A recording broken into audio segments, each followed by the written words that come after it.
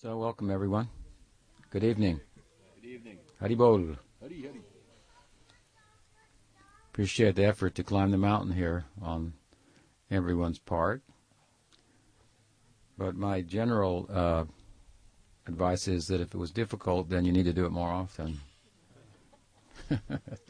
It's good for you. Little exercise.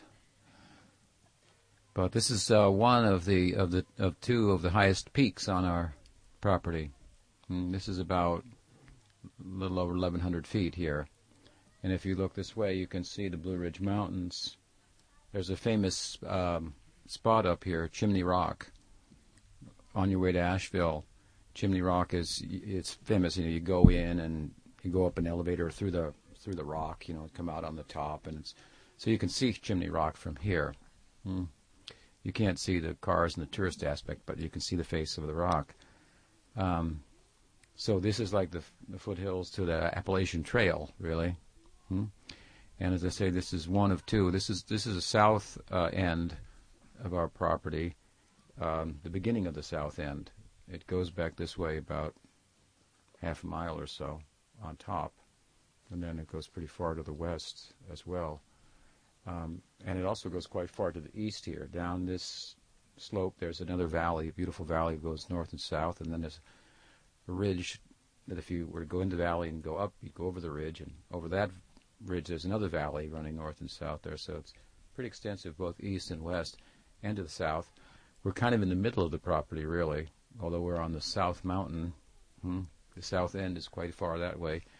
Last night, and a couple of nights earlier, we were in the central valley, which is straight off of this slope to the north here. If we were to go down this slope, you'd end up where we were last night, and then there's another mountain to the north, straight ahead. So that mountain also ascends to this same height, about 1,100 feet.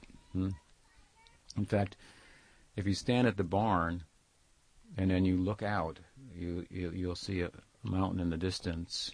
Looks pretty far away, and it is, and that's the other peak to our property. So just to give you some idea where you are tonight, and such is the lay of the land. And then otherwise, this is the area where we hope to erect a Pushpa Samadhi for Prabhupada. Pushpa Samadhi means like I've saved the flowers, some flower petals from Prabhupada's garland that when he was put into Samadhi in Vrindavan all these years, looking for the place to establish a satellite, if you will, Pushpa Samadhi for Prabhupada. So we expect to do that here, and hopefully we'll do it sooner rather than later and use it as an interim temple, is my idea. So we'll bring the deities, Gaur and Radha Madhava, here, and then when the larger temple is built, which is over this way, if you go down this way, you'll come up to the pasture, and you climb up the pasture, and then into the hardwood forest is the temple site.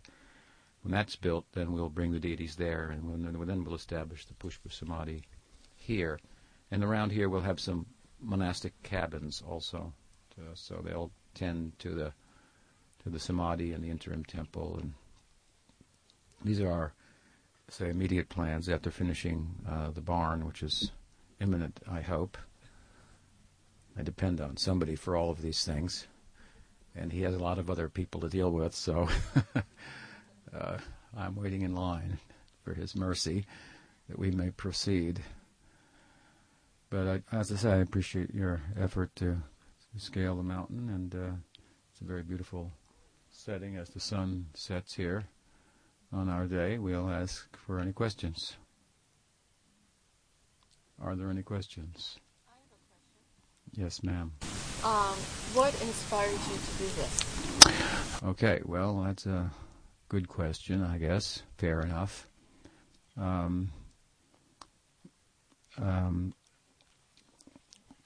I'll have to back up a little bit. You'll have to hear about me to some extent. Not my favorite topic, but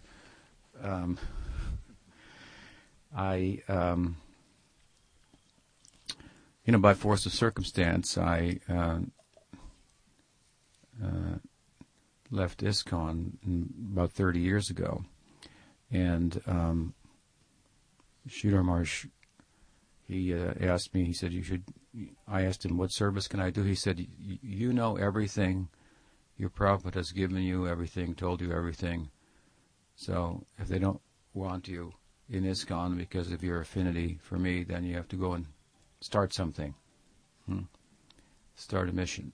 So that's what I tried to do, and I first thought I should write, try to write. I hadn't ever written anything except a letter, but at that time I was famous for distributing Prabhupada's books, but at that time the BBT wouldn't sell me Prabhupada's books, so it wasn't a popular thing at that time to be outside of the corporate ISKCON. But so I started to write, and then what do? You try to open temples, and you do what Prabhupada did, but that's not so easy. And I'm not a very good manager type of a person. I'm kind of a more brahminical and inspired person, or inspirational person. I need someone to organize my inspired side. And so at a certain point, I thought I shouldn't bother to open temples and try that. I'll just write. I'll try to make a literary contribution to the overall community. And there were other people that were traveling around and initiating and so forth. And so I decided I wanted to find a nice setting that would correspond with my writing, and settle there with a few devotees. Some of those devotees are here with me now. That was about 20 years ago. And we ended up finding a place in Northern California. And so as I wrote from there, and it's an idyllic setting like this, a smaller property, but it's very rural and very beautiful and scenic and so forth. But the problem was, as I wrote, then people, got in touch with me and they wanted to be connected with me and so forth. So at a certain point I caved in, so to speak, and I began to initiate disciples again. And then I kind of conceived of a different model, if you will, for Krishna consciousness in North America.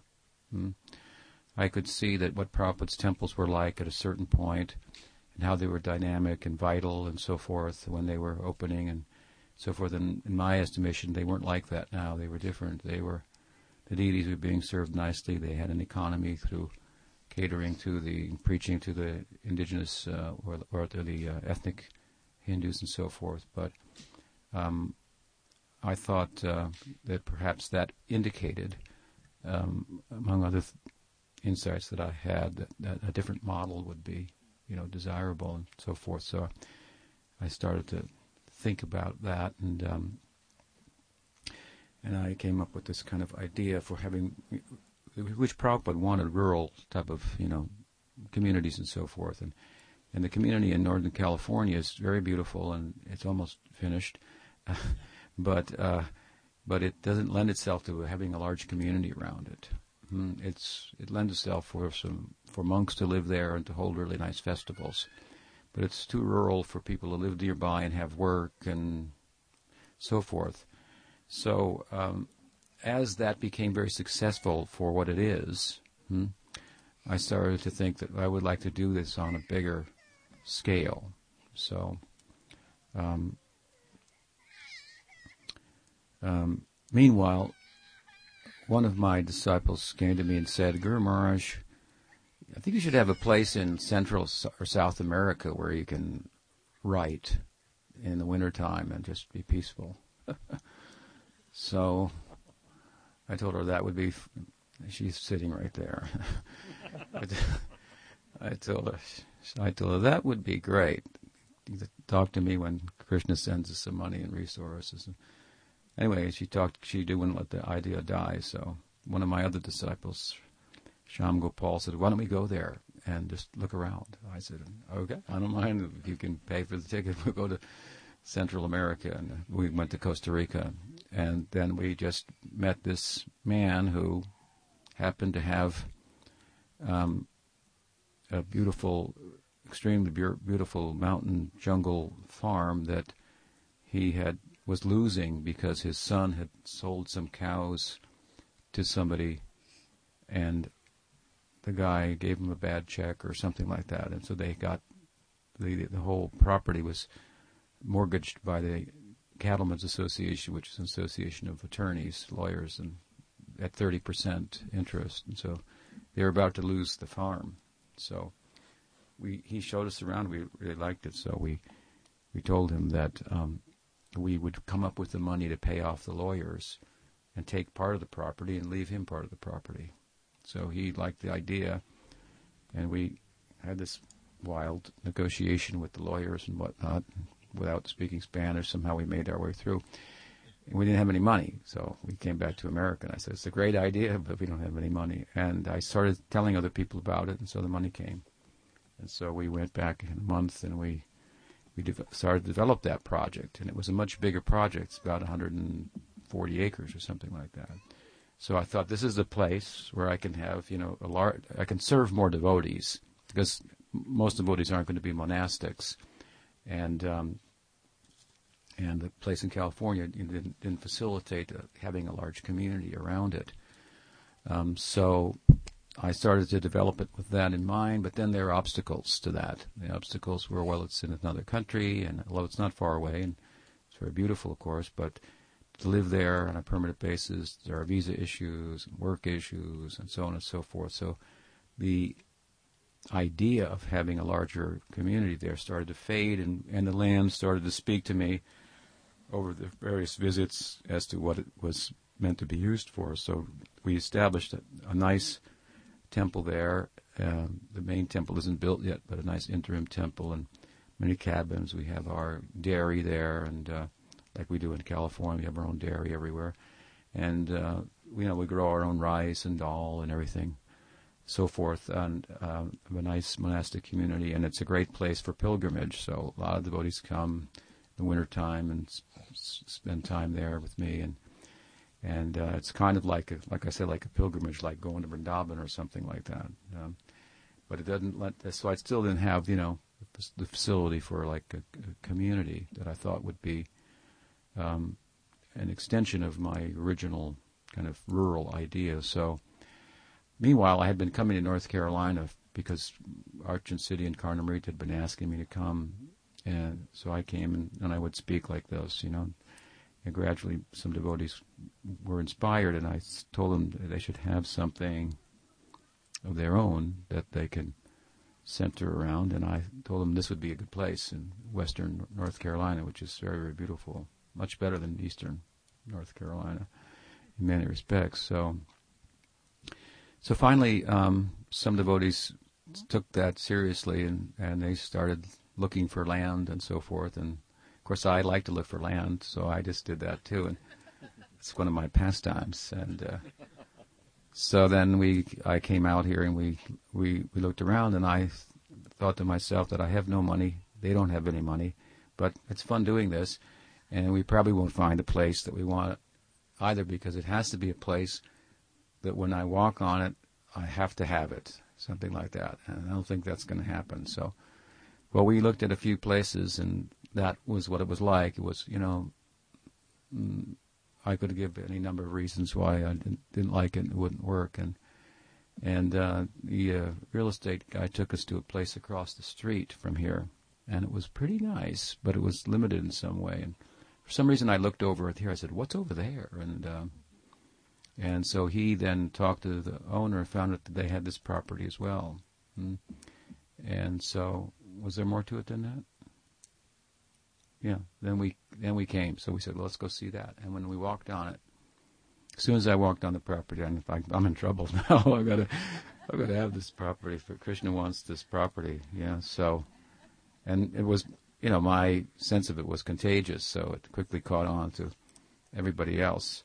And it just out of nowhere, then the money came to buy it, and I think we bought it a month later or something like that. Then we made an offer. We had no money. We made an offer. That's my style too. And all devotees from North Carolina raised the money to make the down payment and so forth. So that's how we got it. And my idea was that North America needs a different kind of a model. And it's not, it's not something that Prabhupada hadn't thought about and so forth. But a number of rural communities have been attempted, but mostly they've been done with the idea of having Prabhupada in the center, which is a good idea. But then what happens is, like, all kinds of, everybody has different ideas of what that means. It turns into usually not a very cohesive group with a concerted vision and so on and so forth. So I knew this would be successful because if you have one person that has a vision and inspires others naturally, if you can find that person, that's the hardest element to find. Buying property is not that hard, or getting money, or coming up with some plan of where to put buildings and so forth. So as I became that for persons here and so forth, and more ingredients, necessary ingredients, have come forward. But my basic idea is, as I say, to have a different model, because I don't think that the ISKCON temples that we help to build and so forth are working in that way, and they're not facilitating the Western devotees as they used to, and they're not inviting very much to the Western public either. They don't have that kind of a face, if you will. So to me, that was not something that Prabhupada would be happy with, and so I felt driven by that to, as I say, make a different alternative. So that's what I want to do here. And this property is large, and so it lends itself. It's nicely divided by the topography into different outdoor rooms, so to speak. We could be here, and something could be going on in several other places of the property, and we wouldn't know it. So it lends itself to facilitating devotees with different psychologies, just like vanaprasthas or householders or brahmacharis, for example. And it certainly lends itself for a dairy and growing food, and we have plenty of room for that. So that kind of sustainable element, which is something that, of course, Prabhupada wanted, also that type of a example. And the surrounding area, county, is affordable, livable. People can live here and have work and walk in here and be in their own world, so to speak. So I felt it was a very good place that could be populated by devotees, and I have a certain way, as you may have noticed, of speaking about the philosophy and whatnot that I think has some has the potential to be able to. I have some potential to be able to communicate with a Western, thoughtful, semi-educated, spiritually oriented public, and my books are like that too. So I thought we could, make a different type of presentation. And my idea is to have several of these in North America. And all I need is a few sannyasis and a little bit of funding. And then I would do one upstate New York, maybe like Madison, Wisconsin, in the Midwest, or Boulder, Colorado, and places like this. And they would be located in proximity to major metropolises. This one here is only 3 hours from Atlanta, which is not very far. My property and our property in Audaria in Northern California is 3 hours from San Francisco. And people come up, regularly and they come and they have to spend time there. They can't come for a Sunday feast and go home. They have to come and they partake in the environment, and the environment itself seems spiritual. It's just peaceful, and takes some time to get there, and it's a bit of a mini pilgrimage, if you will. So it's not just a drop-in kind of, for Sunday type of a program, which just has its advantages. That does too, but this is different. And so we're close to Atlanta. We're close to the largest city of North Carolina, Charlotte, and the whole, what is it called, the Triangle? Research Triangle in the east here, which is quite a populated and educated area too. It's close, and things are a little more condensed, I'm finding, here on the East Coast, population-wise, than on the West Coast, in Northern California, where I am. So it's people have come visit from D.C., from New York, from Chicago. Is 12 hours away. It's not far. Like in Northern California, where our ashram is, people come from Portland all the time. and it's like how many hours away? 12 hours away. So for all of our festivals, so it's a good location, and it's as you were appreciating, a very beautiful setting, and I want to do everything here that needs to be done to facilitate all types of people in all stages of life, and it supports them in their pursuit of Krishna consciousness.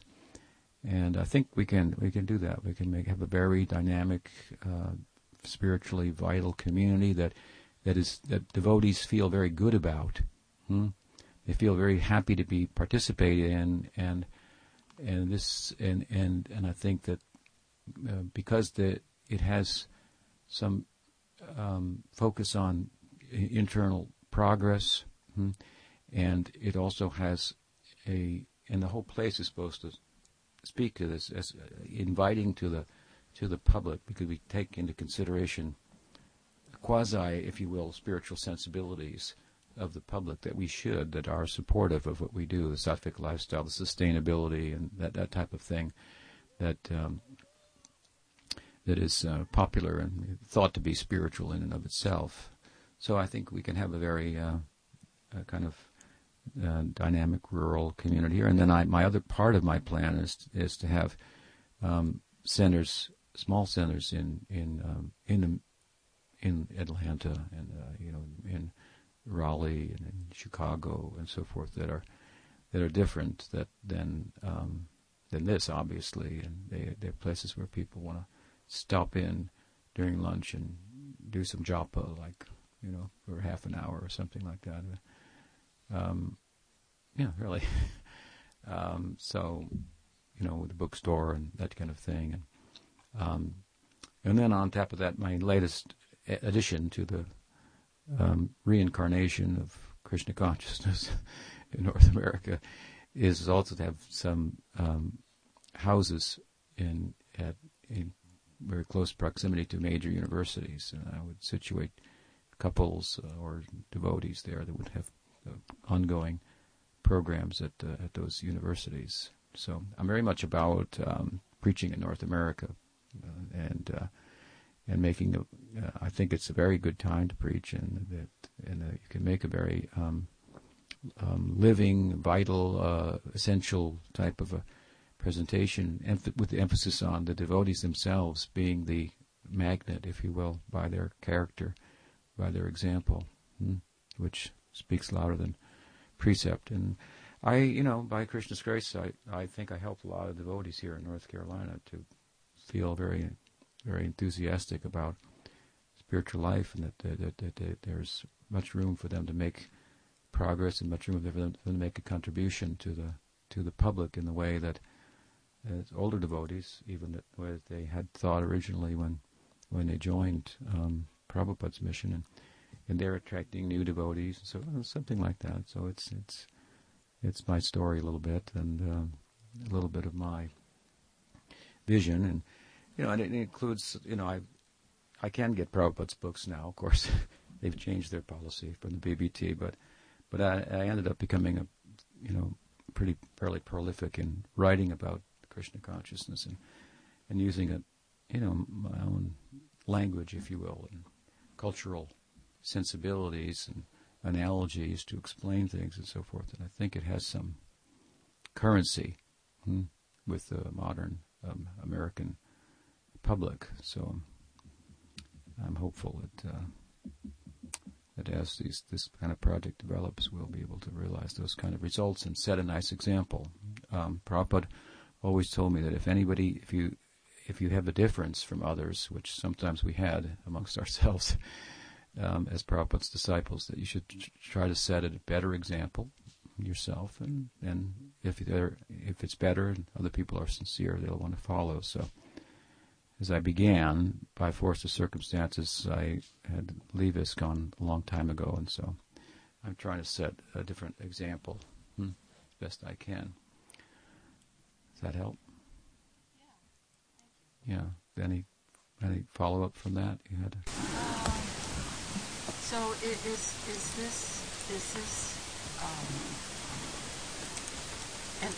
a sort of manifestation of varnashram that Prabhupada wanted?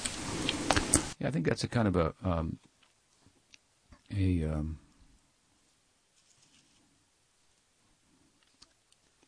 what I want to say is that yes, but I think that when Prabhupada used that term, he used it very loosely, and what I mean by that is he kind of was advocating an agrarian-based lifestyle for his devotees that would be more supportive of their practices and serve as a kind of a cushion from the world and an example at the same time for the world of how to live, well, simply, and what do we say, simple living and high thinking, something like that. So yeah, it's like that. You know, I need to do that. I mean, those are the two things Prabhupada wanted: book distribution and rural community. So I did my share of the book distribution, for better or worse. So now I have to try to do this side as well. And we've had some good success here. I'm quite enthusiastic about it. So many nice devotees helping. So a couple of years ago we didn't have this, so it's gone along. Those of you who've been around, it's gone a long way in a couple of years. Yes. You kind of surprised me. I think it was this morning when you were talking about how Krishna appeared in a nomadic cowherd village where this nomadic way of life almost had the virtue of not being attached to material situations. Mm-hmm. So when we're building Saragrahi, we're supposed to build the buildings out of granite, or should we stick to the frame? Yeah. Well, I'm not into that kind of importing elements from other cultures here, but to use the ingredients as much as possible. Like in Audarya in California, everything's built out of redwood, and we got most of the redwood off of the forest floor that was left years ago from loggers, and we milled the boards there. Have you ever seen pictures of our?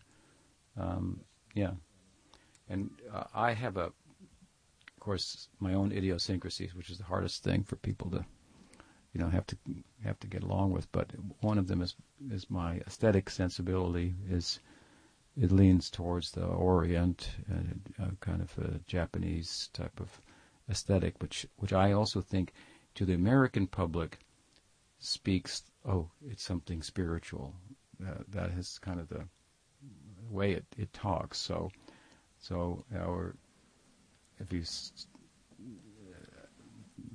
I try to incorporate that, but use the local woods. We won't be bringing in granite from India to build a temple. There's some granite here. Yeah, that's true. There's more stone here than we have in California. But yeah, to use there's a lot of wood here on the property, and for the forest to be healthy, some of it should come down and be milled and incorporated into the building. In one valley here, we have about 100 hemlocks, and the hemlocks have a disease, blight, and so they're dying. So I estimated about 100,000 board feet of wood. So that's a lot of wood, and the hemlock has it's nice wood. It actually has some properties that are like rot resistant, bug resistant, kind of like cedar and redwood. So we'll use that, and I'm actually talking. We've been talking to different people. Talked to a fellow the other day about coming in with horses, because once you take the logs down, you have to drag them and stack them up in order to mill them.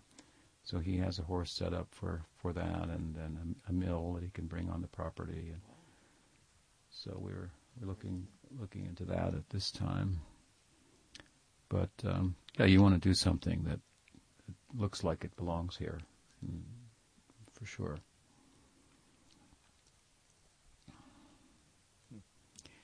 Giriraj Maharaj, I got a compliment from him, from ISKCON, Prabhupada's disciple. He came to visit me once at Audarya, Northern California, and I showed him around. And this was before we had built the temple. It's a really nice temple that we built there. And he looked around and he said, I'll tell you honestly, at my age, he said, if I became interested in becoming a monk, there's no place in North America that I would feel comfortable going, but I could live here. was a nice compliment. So he's a smart man. He could understand what I was doing, could understand my vision, and he could say, oh, yeah, this makes sense. Like I also, like I said, I wanted a place that would resonate with what I'm writing. When I write, people read it, and they come and see where he lives, and it makes sense, so forth. So, and I have words too, like I call this, like amongst other things here, we'll have a monastery.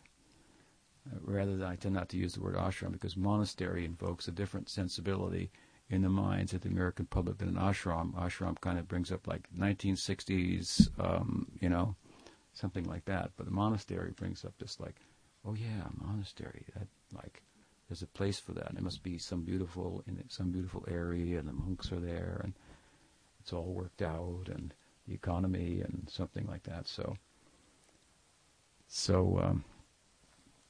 Yeah. What else?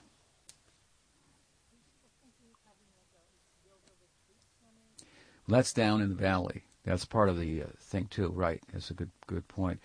That's what I want to do is establish a retreat center where people can come and they can rent the retreat center from us, and we will supply the housing and the prasadam.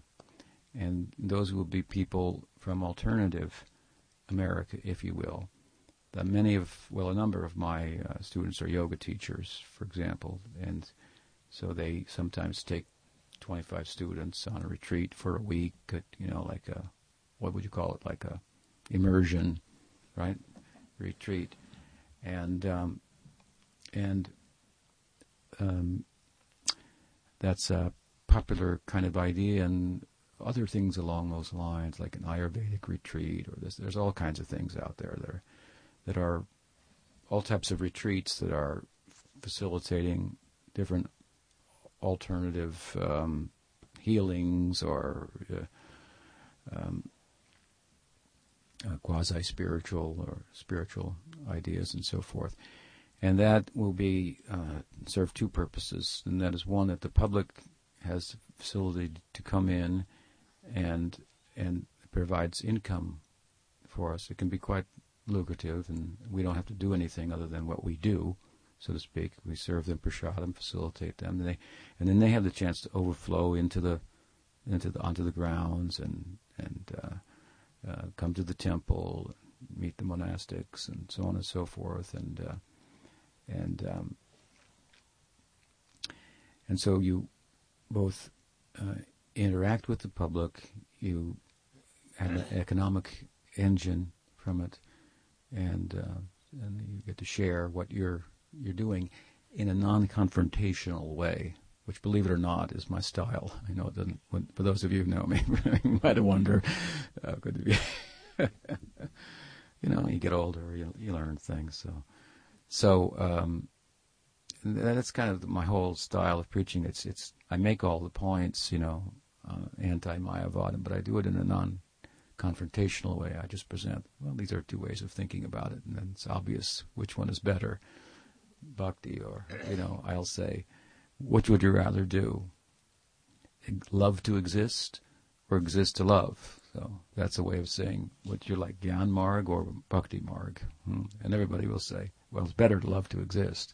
So, you should be in our group. And then I explain the differences philosophically and so forth. And I don't say the other is bad. I just say, well, these are the alternatives that are out there, so you make your choice. And I have a fair amount of conviction as to our choice, so I can speak about it in a compelling way.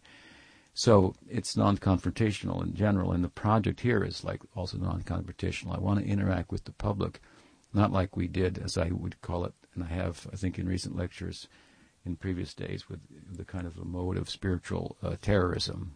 Prabhupada said, at one point, any publicity is good publicity, which is kind of the terrorist model. They got to get noticed somehow or other, so blow up a bomb, or whatever, and bring attention. So Yasser Arafat was maybe one of the original terrorists, and later he became, of course, a politician. So times have changed. So I want to interact with the public in a way that is non-confrontational, and I also have the idea that alternative America, which many of us came out of in the early 60s and 70s and so forth, is a huge sector of the American public. It's huge. When I left ISKCON, I thought that ISKCON tends to preach to the general public.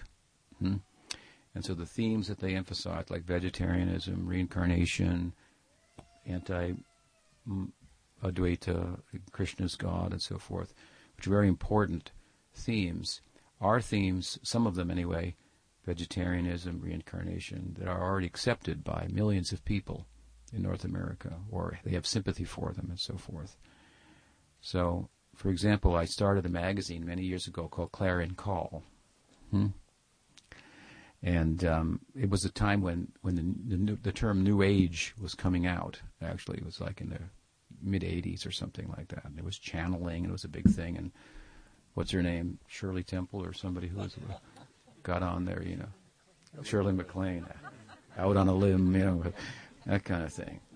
So I did a magazine called Clarion Call, and we were in all the newsstands and whatnot. And even some people from the BTG contacted me and asked me, "But how do you do that?" And what's yours? They liked some of the articles and the way we were writing it, so that was a real compliment. But what was the point?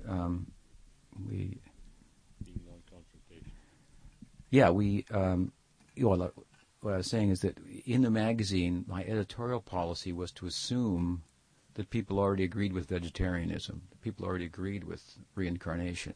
So they weren't the themes that were emphasized and so forth. And as opposed to preaching to someone from, straight America or something like that with no familiarity with these types of things. So I think that that's a huge population. There's 7 million vegetarians in America and 22 million, on top of that, persons who say they're sympathetic to that. And that means they'd be sympathetic to many of the things that we think about and so forth. So it's a world. When I left ISKCON, I thought this is a world I could live in as a sannyasi and dress like this, and people wouldn't think, why are you standing on the street in your pajamas? Because I didn't have a whole mission behind me or anything like that. I was, pretty much alone. And I thought if I interact with them, as a Swami, makes sense. So I legally changed my name to Swami Tripurari and developed a language and sensibilities to communicate with that sector of the population. So when we have programs that we facilitate that as a retreat for people from that sector, it's a good opportunity to interact with a certain section of the public, large section of the public that would feel comfortable here and wouldn't feel, threatened or intimidated or would, if I, for example, as a sannyasi, if I walk in the airport or anywhere in public, I'll have this experience, I suppose, to one extent or another.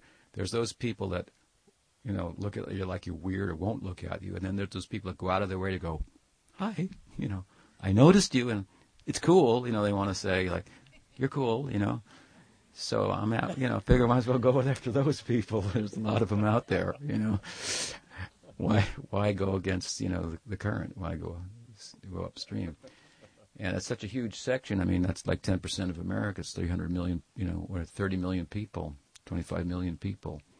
So, so you have, and this to me also speaks as to the time of Chaitanya Mahaprabhu, Chaitanya Leela. In Chaitanya Leela, there's a lot of interaction.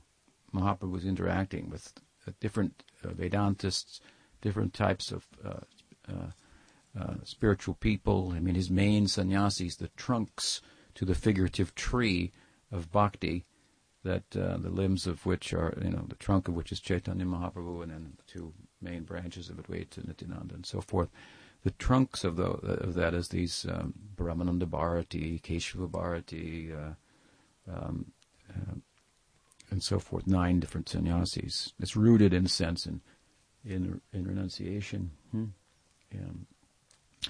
it's otherworldly. But at any rate, my point is that they were like from different sampradayas even and so forth. There's this kind of civil camaraderie, if you will, with other groups and disciplines and so forth, that a non-confrontational approach is is kind of, I feel, in line with. And you have, in other words, Chaitanya Mahaprabhu with the Goswamis, they were living in the world. They were really in the world.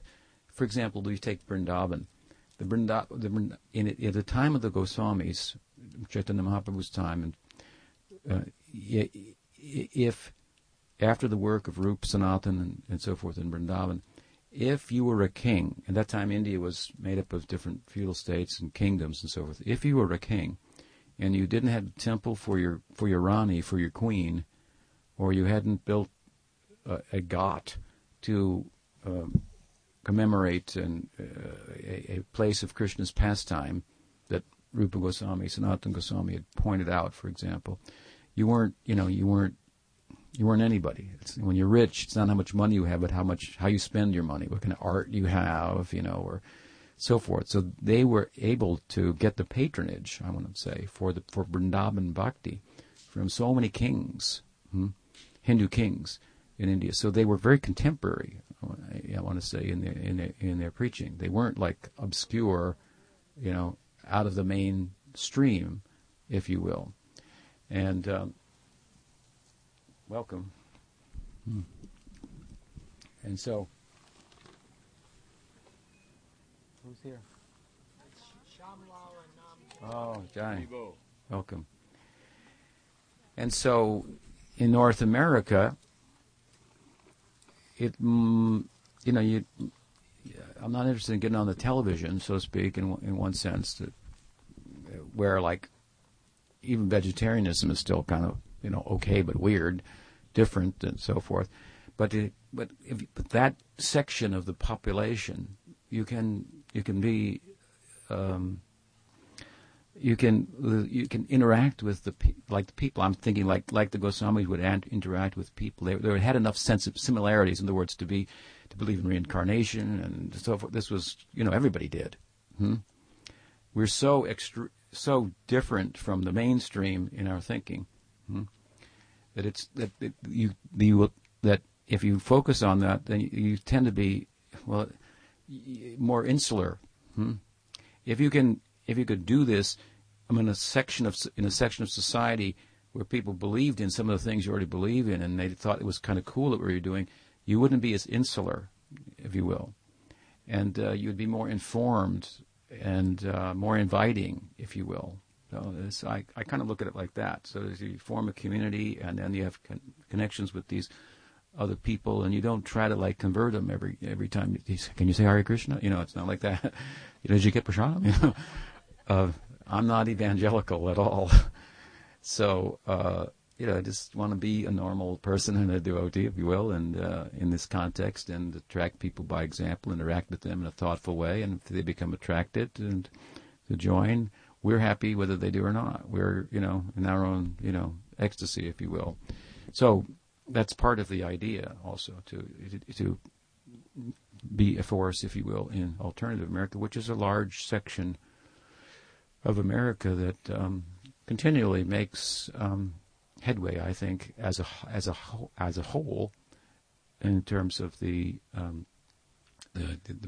greater part, the non-alternative part of America. They make advances with ideas that come up, many of which we resonate with. And I see devotees also, many of them gravitate towards ideas in alternative America, sometimes, unfortunately, at the cost of their understanding of Krishna consciousness. So we want to keep both, their heart very much invested in their preoccupation personally in Krishna consciousness, and at the same time have an extended community beyond the devotee community that they can relate to, communicate with, interact with, and so forth, and be appreciated and feel that they're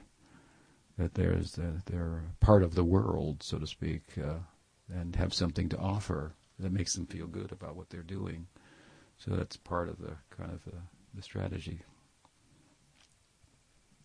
I don't know what that question was. About the retreat. The retreat. Yeah. So the retreat center is good for that. People will come. They'll like the place.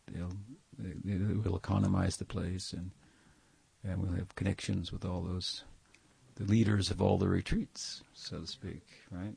And then they'll invite us to their retreats, and and then we'll just do our thing, and whoever likes it, then they can join with us.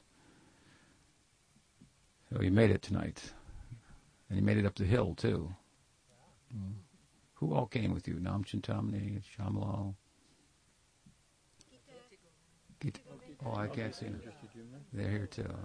I can't see them. It's dark. Okay. Well, welcome. Yeah. Well, that was a mission. At least it wasn't a mission impossible. Close. Is that tonight, the s'mores? What is that s'mores? People keep telling me about that.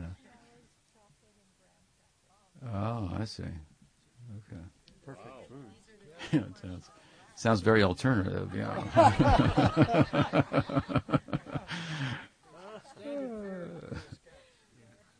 Okay. So what else? Any other thoughts? Yeah, probably when you speak about Varnashram, you're speaking more about, like, really essentially, like, agrarian kind of based lifestyle as opposed to an industrial based society. He thought that made a lot of sense, and there's a lot of people who think like that. I often thought that if India had only, like, followed the Gandhian kind of outlook instead of Nehru's view, who became the first prime minister of India, and differed considerably from Gandhi and his vision, and made India, the kind of a Gandhian India. But today, with the environmental sensibilities being what they are, it would be such an example. It would be very attractive to the public in general. So Prabhupada had those sensibilities, and for maybe lack of a better term, he used Varnashram. It has other implications which are problematic. As you know, Chaitanya Mahaprabhu rejected the Varnashram and so forth, and Bhagavad Dharma steps on the head of Varnashram Dharma. But that foundation is there nonetheless, and so that's what he wanted. That brings balance to people's material lives and so forth, that they can better pursue the vertical, if you will, growth of Krishna consciousness. So, yeah, something like that. That's one of Prabhupada's ideas. We're trying to give it some shape here. Marsh? Yeah.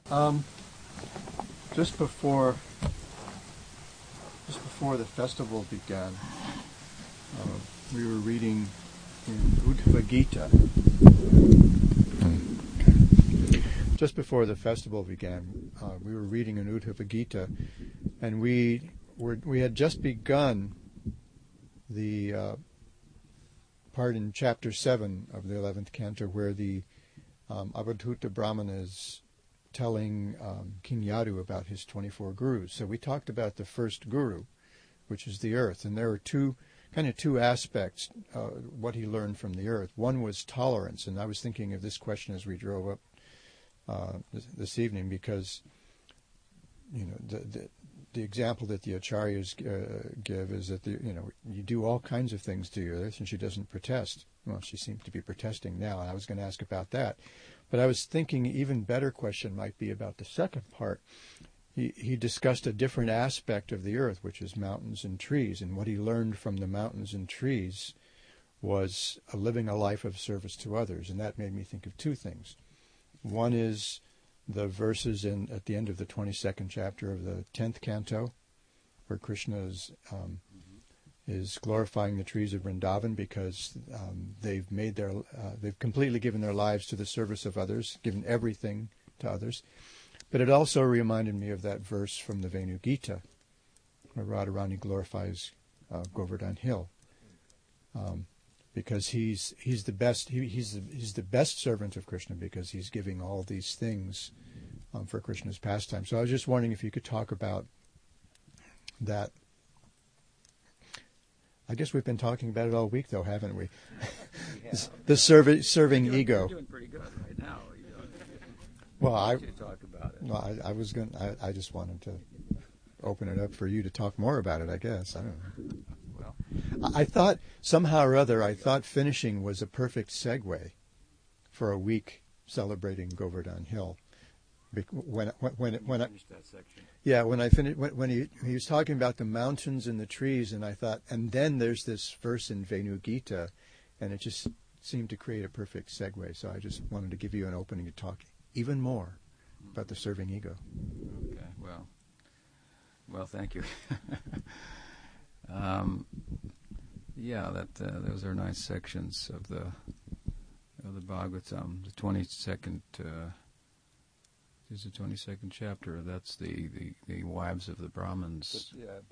So the transition between it goes from there into Leela and the wives of the Brahmins. Wives of the Brahmins, and then they go into the Govardhan Leela. Yeah, at the end of that section, there's some beautiful verses. I gave a lecture, very famous lecture on the trees of Vrindavan. Some of you may have heard that. It seems to be a very popular one. And Krishna depicts the trees there in a very beautiful way, and as givers, as you say. And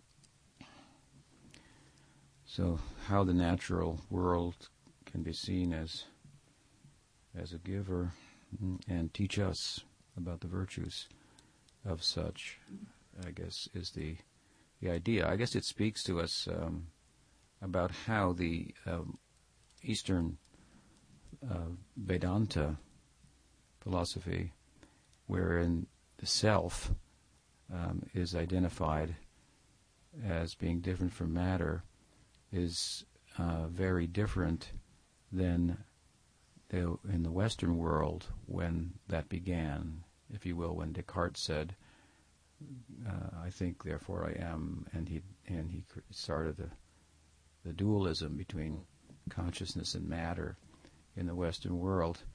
Well, it's still alive in some circles. There's a lot of the new dualism these days, but at any rate, his basic idea was that there's a difference between the mind and matter, and by that he meant mind. He meant consciousness, the self-awareness, and so forth.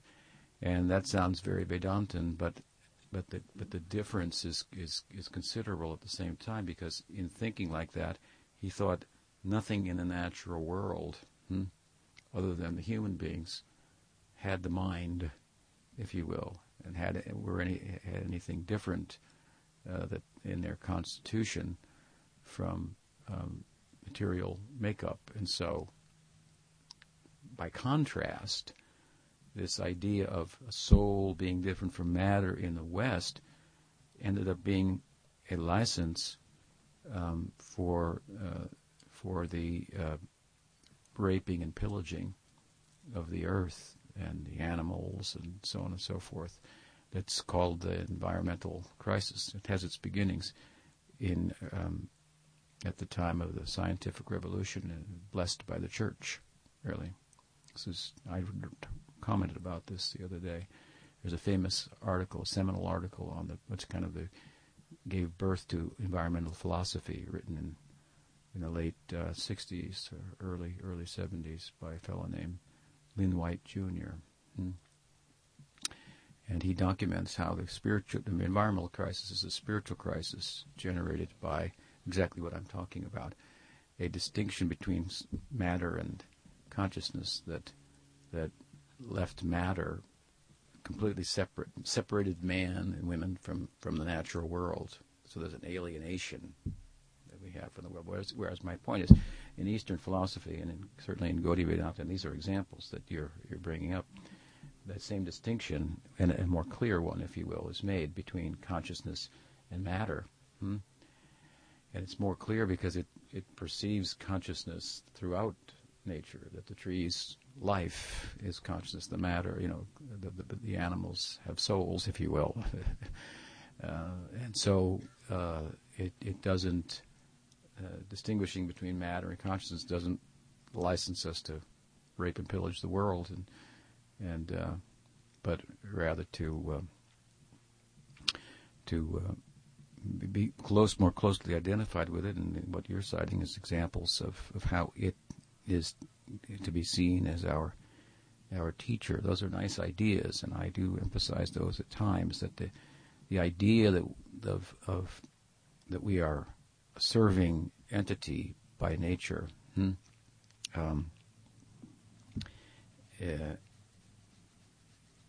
Is something that the whole world is speaking to us about. If we were to listen to books like the Bhagavatam and the Gita are just meant to kind of like give us a focus, and then we look at the world, we should see that, and how it's speaking like that.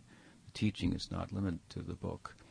And so ours is a culture of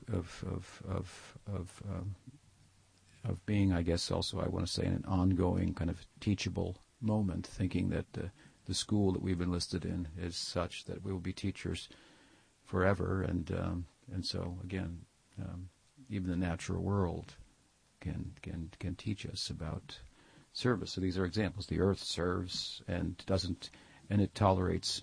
I think a word about tolerance is in order because, as you said, Maharaj, the earth seems to be tolerating everything, but then sometimes it doesn't tolerate also. Sometimes it erupts, right? It cracks and it volcanoes and so forth. And super typhoons. Right. So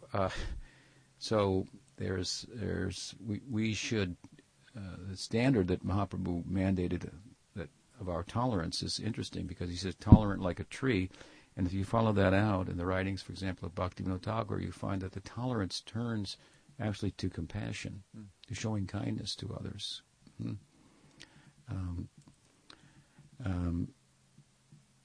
As the tree does, it tolerates the elements, but it also gives shelter to people, even if they're cutting it down. The tree shades them while doing so without complaint. So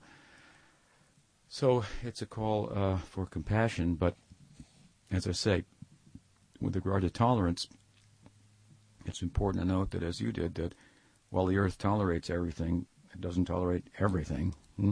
And so there's a place, and we should be careful about this as we progress in our spiritual life, not to misunderstand statements from the text and apply them in such a way that will be counterproductive for our spiritual life. Because along with being tolerant, as I've sometimes mentioned, is also the mandate or the idea that you should find a favorable environment for your practice. So what I teach is, and I think what the Bhagavatam teaches, is that you find a favorable place for your practice, and then tolerate within that. And you don't have to look for tolerance. Sometimes, well, it's kind of funny to me, but sometimes I meet some of my gobblers and they tell me you should join ISKCON because then you'd have to tolerate so many things. And I said, I got plenty to tolerate. I don't need to invite anything more. I'm trying to create a favorable environment, and then I'll tolerate within that. So this is important to note. So, like you're at school. We could say you should be tolerant. It's a good quality. Tolerance is a virtue, but the environment is there. You're finding unconducive to your interest, your ideal. So better to find a favorable environment, then tolerate within that. Like you got to tolerate listening to me sometimes, But, so that's maybe not as bad at times, but I'm sure it can be trying. But anyway, that's an important point. But yeah, the earth is it's a beautiful section. There it's mentioned in that section of the Uddhava Gita that you refer to, that not by one guru alone can one become perfect. It's an interesting statement, a powerful statement of the Bhagavatam. Of course, Jiva Goswami explains that there should be one initiating guru, and then there may be a number of Siksha gurus, and all these elements of the nature are like the Siksha gurus for the Avadut, and in the Bhagavatam, and they're all teaching him certain lessons. It's a very instructive section of the book that tends to speak about, kind of make the book more alive, if you will, and tell us how to read it in a living way. So serving ego, this is all important, and this is how, as I say, the natural world spoke to Mahaprabhu. So if the world does start to talk to us, that's what it should be saying. As I mentioned, someone told me the grass was speaking to her, and I wondered, what is the message? What's a little different than the Bhagavatam? So They might say that, but we're listening for confirmation of an extension of those ideas. What else?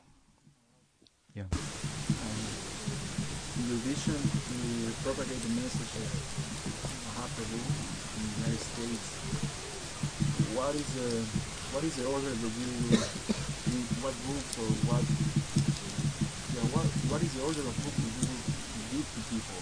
Who's interested, who's already into digital and everything, like yoga, like what would be the orders of books that you give to them? Bhagavad Gita is a good book. Bhagavad Gita is a beautiful book. I mean, I wrote a commentary on the Bhagavad Gita, and I didn't intend to. I always liked the Bhagavatam more than the Gita. That was always my favorite, the Bhagavatam. Of course, I read the Gita a number of times and distributed many of them, but I was always much more fascinated by the Bhagavatam. But there was always these devotees that said they were Gita Bhaktas, like they just really knew the Gita, they really loved the Gita, and they said everything's in the Gita. So at one point I reflected on the first morning walk that I went on with Prabhupada. And on that walk, I think it was maybe Jai Tirtha was there, and he said, and Prabhupada Tripuraridas is here, and he's with us, and he's selling your books. And Prabhupada turned to me, and he quoted a couple verses from the Gita, about explaining the Gita to others and so forth, and the virtues of that. And so somehow that came to my mind, and I thought, I never really did justice to the Gita. I should study it more. I read it many times in detail. And then as I took that up, I saw the obvious, connection between the verses. And so, which Prabhupada doesn't do in his commentary. He doesn't really connect the verses. He kind of goes off in his own ecstasy and comments on each verse. So I thought maybe I'll just write a little something to show how the verses connect from one to the other, and chapter to chapter, and what is the cohesive nature of the book and so forth. I'll just write a little something. But then as I began to write and study and so forth, I found the first chapter was so fascinating. I thought, wow, that's the best chapter of the whole Bhagavad Gita, the first chapter. This is honestly my experience. I thought the first chapter is the best chapter. I didn't realize that. It's incredible. A lot of people say, skip the first chapter, start with chapter 2, and that's where it really gets going. So, the little comments that I was going to write turned into a little bit more than I had thought, and then I went into the second chapter, and I commented on that, and then I thought, and this has happened, I thought, that's the best chapter, and really it happened to me like that. Every chapter, the wisdom of the logic of how the verses work together, and one chapter followed the other, it was just so fascinating to me, and I felt I was realizing, the Gita Bhakta's, sensibilities and so forth. So it's a very good book. I mean, and there are a number of editions. Prabhupada's edition has a certain emphasis. Mine has a certain emphasis as well. Prabhupada invited many commentaries on the Gita. You may know the famous story of how Prabhupada asked, I think it was Hayagriva, what book should I write next? And Hayagriva said, I don't know, Prabhupada. What book should you write next? And Prabhupada thought for a minute. He said, I'm thinking maybe the Gita. And Hayagriva said, Prabhupada, you already did the Gita. And Prabhupada said, there can be so many Bhagavad Gitas. Bhaktivinoda Thakur wrote 2 commentaries on the Gita. I have already thought of another commentary of the Bhagavad Gita, by the way, that I've been planning to write for years now. And I'm embarrassed by my edition, to be honest with you. All the things that should have been said that I didn't put in there that have now come to me as I read it, and so forth. So such is the nature of the text, right? But it's a very good and introductory book. Amongst alternative America, it has credibility. I've written a number of books, and my edition of the Bhagavad Gita is the best-selling book it's in its 4th edition, 4th printing. When it came out, it was reviewed by, you familiar with the magazine Yoga Journal? It's a famous magazine. And it was called the Bhagavad Gita of the Year. So it's evidence of what I'm talking about in one sense, that this section of the public, they're very receptive to Bhagavad Gita. And it's such a nice book. I like to speak of it as a book that speaks about the nature of being rather than believing. This is his emphasis, to differentiate it from, for example, from the Bible or the Quran, and give people some kind of the orientation to the sacred texts of the East. It's quite different to talk about the nature of being in such a way that your eyes open to, wow, yeah, that makes sense, and I'd never seen it like that, and it's right in front of me. That compared to a mandate to believe in a particular miracle. So it's very, very different, and but there's a receptivity to that. There's an audience for that. So Bhagavad Gita is a very good book. But I think that more than that, or along with that, that one of the things that you find in alternative America is that practitioners write books about their experience. That's what's very much made Buddhism very popular, that the practitioners, lay practitioners, have written about the texts and the practice, the teaching, and how it has affected them on different levels of their being, if you will, psychologically, physically, spiritually, and so forth. And there's a shortage of that kind of voice, like Karnamrita's writing and books and others here, maybe perhaps that I may have forgotten as well. Those kind of books will be very helpful, I think, to the public. Gaudiya Vaishnavism is so rich, so it bothered me after leaving ISKCON to know that in social circles in alternative America it would be fashionable to say that you had spent your vacation at a Buddhist monastery, but it wouldn't have been so to say that I went to the Hare Krishna temple. It wasn't like that. Wouldn't have been cool. And I thought, my God, I mean, it's such a Krishna conscience is so cool compared to Buddhism, which is cool too. But I mean, it's what's better, the head or the heart? Which is more? What has more to offer? So Buddha's the wisdom. And Krishna is the heart, the romantic heart of the Absolute. That's a far-out idea. I mean, it has all the wisdom of the Buddha and so much more as well. So rich, and I mean the Beda, the unity and difference is so rich, and it lends to so much to speaking about the tradition in very creative ways as well. In other words, you can.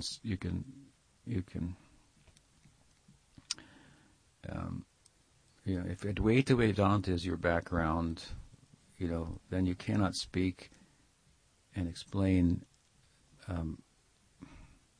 the text in a non-literal way, because then all the Leela will disappear. But if Advaita Vedanta, but if Veda is your background, you see. And that's what you find in the Goswami's writings. That's why they speak about the Leelas in different ways, and they're just trying to speak about what is Dasya, what is Sakya, what is Vatsalya, what is Madhurya. And so playing out the Leelas in such a way that these sentiments are showcased and so forth very creatively. If you read, for example, the narrative of the Bhagavatam, the 10th canto, and then you read Gopal Champu, you see Rupa Goswami is adding all these details and feelings and sentiments. He's using a creative license, if you will, to showcase these bhavas, and so it's a I want to call it like a literal plus, if you will, or something like that, or a transliteral explanation. In other words, Prabhupada was very careful not to give a kind of a literal explanation, because he thought that without such, you could go to Advaita Vedanta and the Leela would disappear. But if your background is, your foundation is Veda, then there has to be a Leela. There has to be Leela. You cannot. There has to be. And so then that understanding, I think, lends to speaking about the Leelas of Krishna in a way that can be more. They sound more compelling, if you will, than ways of speaking about them in the past were different and were compelling in different circumstances. We live in a very different society today with different sensibilities and so forth. So, if any of you heard me speak about the Leela, it's rather it's with that in consideration. So. at any rate, I think there's scope for lots of different books, and I encourage practitioners to write, and some of you are qualified, so you should do that. The bookshelves should be filled with Gaudiya Vaishnava books of devotees speaking about their experiences. That would be very compelling. Does that help? Yes, Lord Maharaj. And after the Gita, what would be the next level? Well, I mean, For this, group of that you call alternative Americans? well, I would say that. What would I say? I would say that.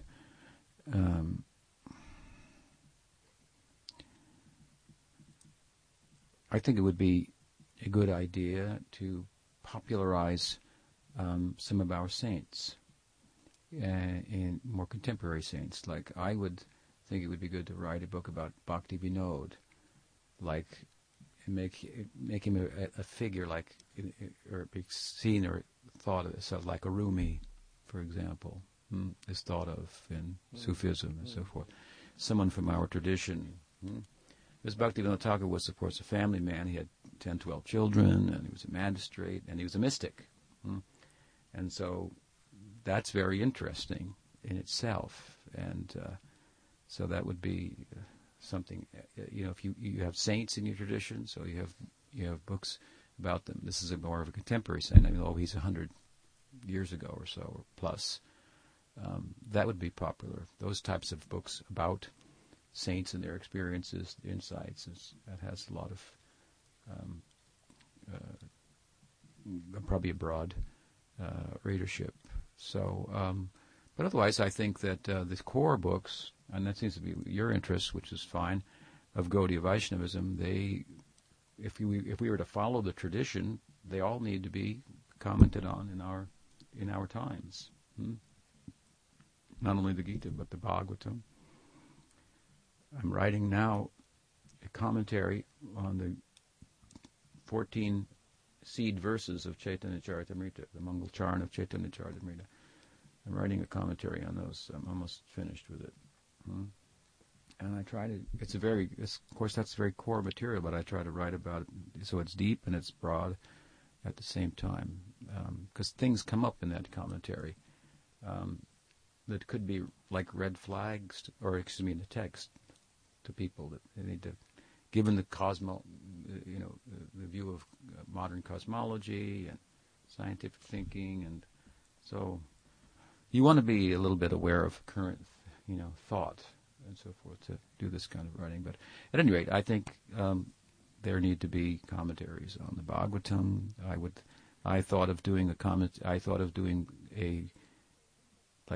an edition of Bhakti Rasamrita Sindhu where you just take the verses of Rupa Goswami and not because if you give somebody the Bhakti Rasamrita Sindhu, it's a bit of overwhelming to read, and how it works, people have to figure out. So how it works, of course, is similar to the Chaitanya Charitamrita, where you have Rupa Goswami's own verses, and then he supports them by various verses from Bhagavatam and so on. So you just write Rupa's verses without all the supporting Pramana verses, and then you comment on it in such a way that you include the essence of what the Pramana verses, the evidential verses from other texts say, and so that's like another whatever. Nectar of Devotion was very hard for Prabhupada's disciples to read. They have told me many times, you only read it so far and then you can't go any further.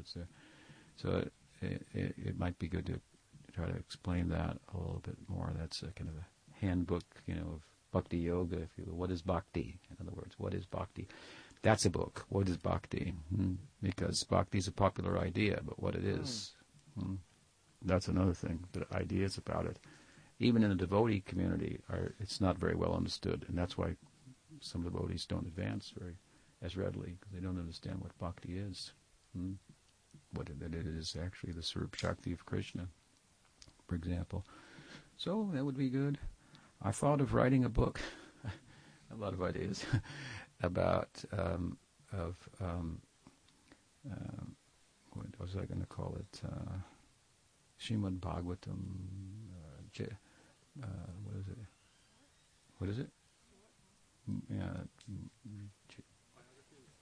Chaitanya Bhagavatam Saram or something. The essence of the Bhagavatam. I wanted to take all the Bhagavatam slokas of Chaitanya Charitamrita. All the Bhagavatam slokas that are cited in Chaitanya Charitamrita, made a book out of those and show how they connect and because they all support the points that are made in Bengali by Krishnadas, which would make a smaller book. It would be Chaitanya Charitamrita is the distilled essence of the Bhagavatam, so you take those Bhagavatam verses.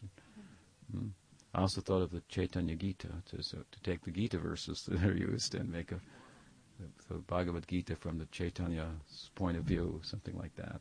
So there's some creative ideas dealing with the original texts themselves. I have other ideas too along those lines. But yeah, there's so many kinds of books, and we have very big, our history is one of considerable literary legacy. So certainly Prabhupada didn't want it to stop. He wanted it to go on. So I'm giving you a license to think about that. Yes. I really appreciate your literary contribution, helping others to advance knowledge about philosophy. And yet, I know that Sri Prabhupada has said that books are basics, and that many people have also come to the philosophy from reading his book. I'm understanding that you're still supporting. Right, yeah. We use them all the time. We read them all the time, of course. Yeah. We give lectures from so of course, yeah. I'm just saying there needs to be more books, and also, it's any book that's written by anyone, any acharya, will be very more potent in a particular time. Because when you write a book, just like you take Prabhupada's Bhagavad Gita, you can see he had certain things in mind that he wanted to emphasize throughout. That's why he said there could be many editions of Bhagavad Gita. He was thinking of writing another one with other considerations in mind that he would like to emphasize and so forth. And so that's an important point, and that story illustrates the point. And so when you write a book, then you think of all the arguments you can think of that you want to answer and address and so on and so forth. But new arguments come in the future and different ways of thinking about things and so forth.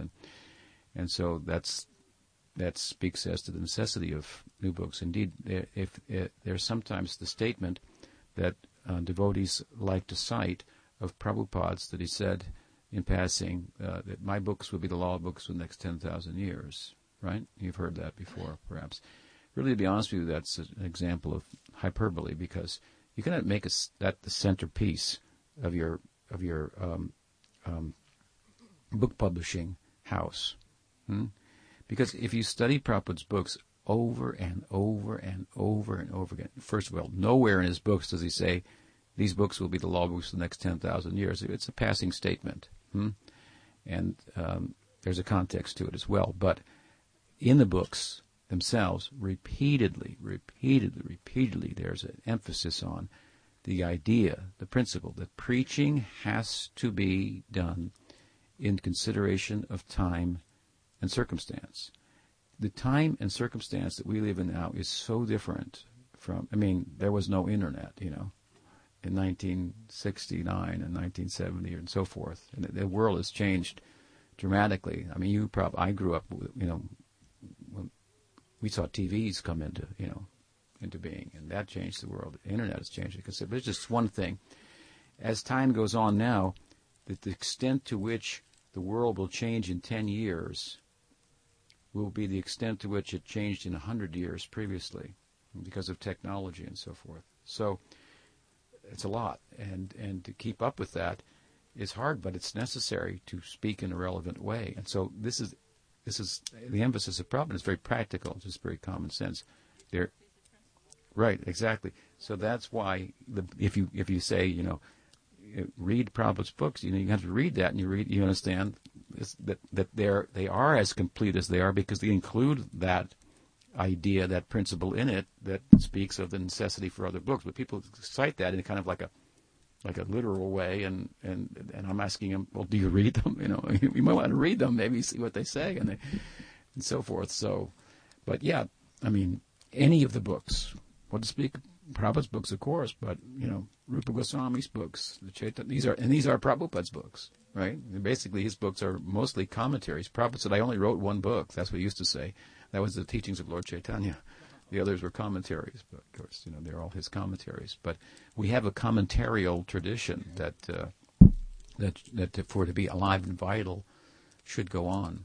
And here we are. Like I read Prabhupada's books, and then I like to read the previous, Acharya's commentaries as much as they're available as well. And then I look at them both and see how they comment on different verses. And so we want that kind of wealth to continue. And as much as we aren't about to just say Rupa Goswami's books are something that should be retired and old on the shelf, and now we have Prabhupada's, so we shouldn't say that about Prabhupada's either. So it's not a doing away with one, but to really to do what the one says, if you will, right? And be what the book is talking about, that advocating that we become. If we can become significant contributors to the tradition in our time and circumstances. We're reading Prabhupada's books, and and hearing them, and it's going in. That's what I'm speaking about. Does that address your concern? Yeah. That's important.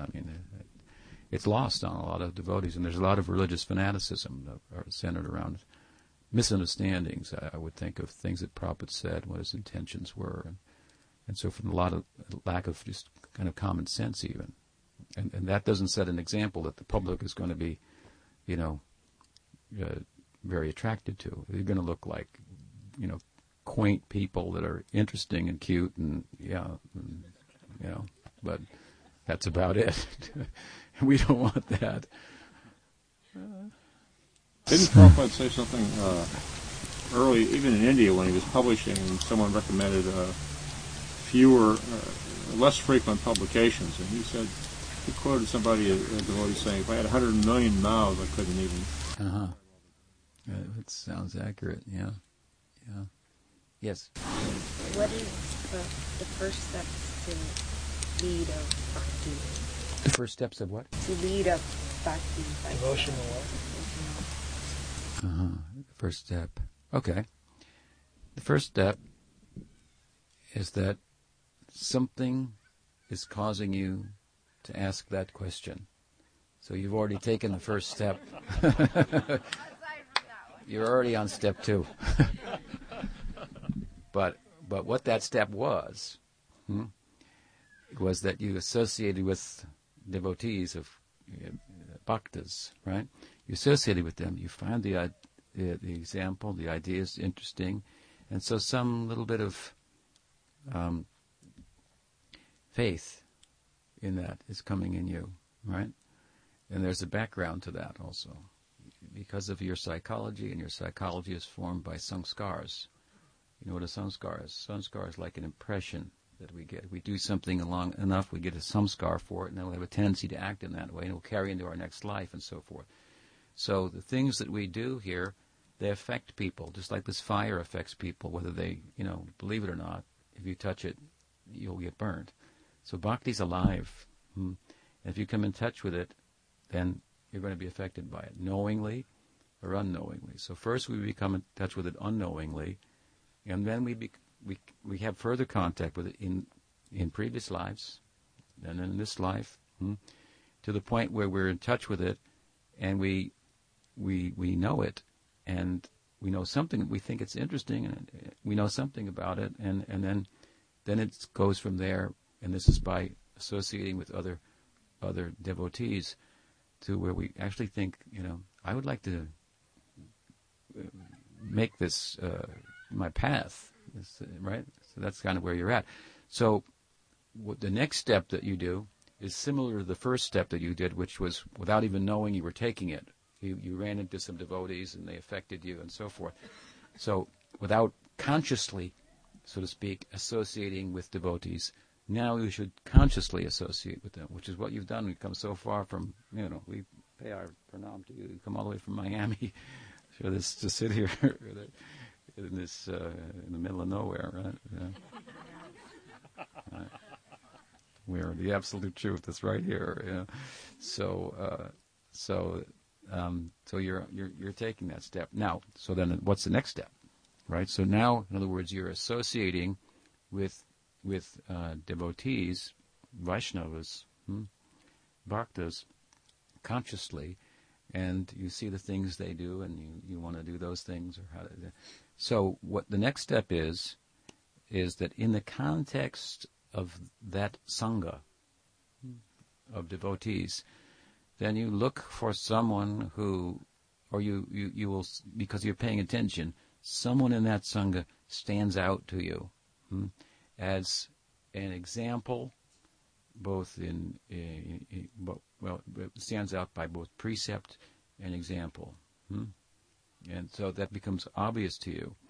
And then that you think that amongst the devotees, this devotee can help me the most. So I then, it was called Guru Pada Ado, Guru Ashraya. Ado means the beginning. So this is the beginning. One has to come and sit before that person, with that person, and hear. This is the Guru figure amongst the Vaishnavas. So who is a Guru? You will decide. You understand? That is your decision who is a Guru. I saw a guy the other day on the internet, on Facebook, announced that I'm announcing to everyone that I'm going to be a Guru. I didn't comment, but I felt like saying, well, let me know if anybody agrees with you, Right? So, just like I was saying earlier, that maybe this morning, that the form of Krishna, bhakti, it gives shape to. Without bhakti, God has no form. In other words, in Nirvishesh Brahma, there's no bhakti. No, there's no form there. This is, some people like to merge with Brahman and be alone forever, something like that. And they may be liberated from the negative influences of karma, but they're not interested in loving and serving. And so there's no bhakti in Brahman, so Brahman is not moving. But when there's bhakti, then we find the Absolute is moving, even though he's everywhere, which would mean you can't move, because you're already everywhere. He's moving. That is Krishna. God has Leela. Just to speak on that a minute, some people reason, and well, that if you're full, why move? If you're happy, if you're content, if you have no needs, then why move? Shanti, shanti, shanti. You should be still. Right? We, on the other hand, reason that if you're really full, then you will move in another way, not out of a need, of a lack, but out of a fullness you will move. Then you will celebrate. I'm full. So that is what we call Leela. It looks like karma, but it's very different. Karma is a movement out of necessity, a perceived necessity. I'm moving because I'm identified with matter, the body, and I think it needs things, and I think I'm the body, so I think I need things, and so I take, and as I take, I owe, and I'm implicated karmically. So some people reason, stop moving, stop taking, because you're going to owe if you do, and you're in negative numbers now. Come to zero, and be full. Zero is positive in relation to negative numbers. But our question is, are there any positive numbers? That's a very profound question, you understand? Because it's so huge.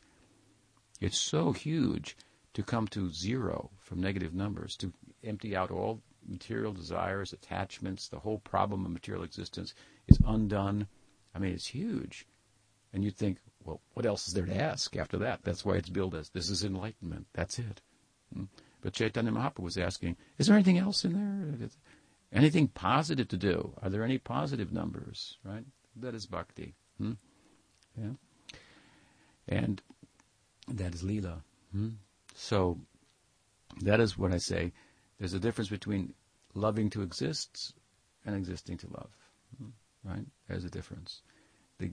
Those who want to enter Brahman and have peace is one thing. Love is another. For my generation, we wanted both. Peace and love. Right? So some people want only peace. We want peace and love. So all the peace that comes from loving to exist, in other words, now we exist under threat. It appears that our existence is threatened because we think I am this body, and it looks like if I don't move and eat, I'm going to cease to exist. So to sort that out, of course, and understand there's a difference between the body and the self, then you come to the point of loving to exist. I am. And it's to be self-realized. I am. It's a huge thing. So some school of transcendentalists, they love to exist. But we are on the other side. We exist to love. That is bhakti. So that means there's movement in the absolute and transcendence and so forth, right? So how do we get there? So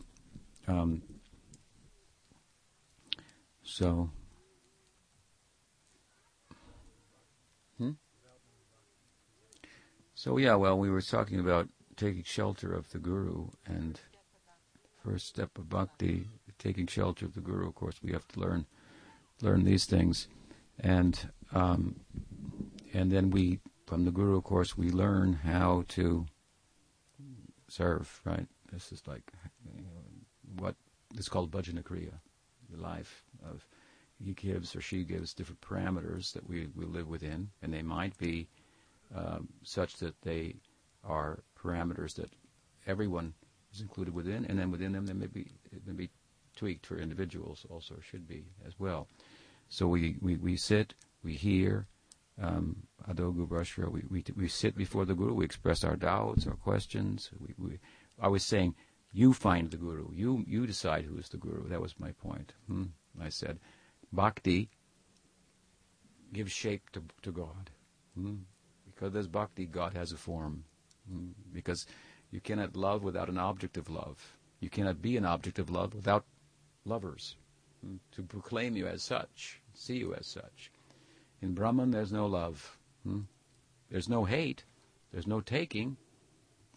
But there's nobody to give to either. So in Brahman, this is a formless expression of the Absolute. Why is that God formless there? Because there's no bhakti. Where there's bhakti, and of course, then you have to learn what is bhakti. Because Gyanis will also talk about bhakti. They have a different idea of what is bhakti. We consider that a shadow of bhakti only. That is bhakti that will give you mukti. You understand mukti? Bhakti will give you liberation, free you from the karma. They say. So they're doing bhakti for mukti. We are not doing bhakti for mukti. We are doing bhakti for what? For bhakti. Yeah, well, you're right. We do bhakti for bhakti's sake. That is a different thing. That is called Shuddha Bhakti, Uttam Bhakti, not Sattviki Bhakti. So even if the Jnani wants to be merged with Brahman, he needs some Bhakti, Sattviki Bhakti. So Bhakti can give mukti, but mukti cannot give bhakti. So there's your do the math. So anyway, just as bhakti gives shape to God, therefore Krishna appears differently to different devotees. In Dwaraka he will appear one way, in the material he will appear another way, in the Vrindavan Leela in another way, in Vaikuntha in another way. What is determining the different ways in which he appears? Different types of bhakti. This is Beda Bed. You understand? The love of God and God, they're one and different at the same time. So, in the same way that bhakti gives shape to God, if you will, so you will give shape to the Guru. So the Guru is not a foreign, what I'm saying to you, principle. It's not something outside of you in one sense. It's coming actually from within you. Your earnestness, created by other devotees, arguably, of course, contagious, as it is, makes you look and see then the particular eye, and you decide, this person can help me. Then that person has to respond to that. And he's spoken, she's spoken, now they have to pay the price, right? And and accept a student. So it's a beautiful thing. I know I say it sounds so ominous. It's like you have to sit and take shelter of the guru, and like, it doesn't resonate well with our American independent sensibilities and so forth. But I want to say, like, it's not a foreign principle. The guru is actually that person in bhakti who speaks in such a way that we feel. That's how I feel. I feel like that, and he or she is articulating in the way that I could not, and so I kept confidence that they know how I feel, and they know it better than I do. So how I feel, and what my sensibilities are, that they will be able to flourish in connection with such a person. So we sit and hear from that person.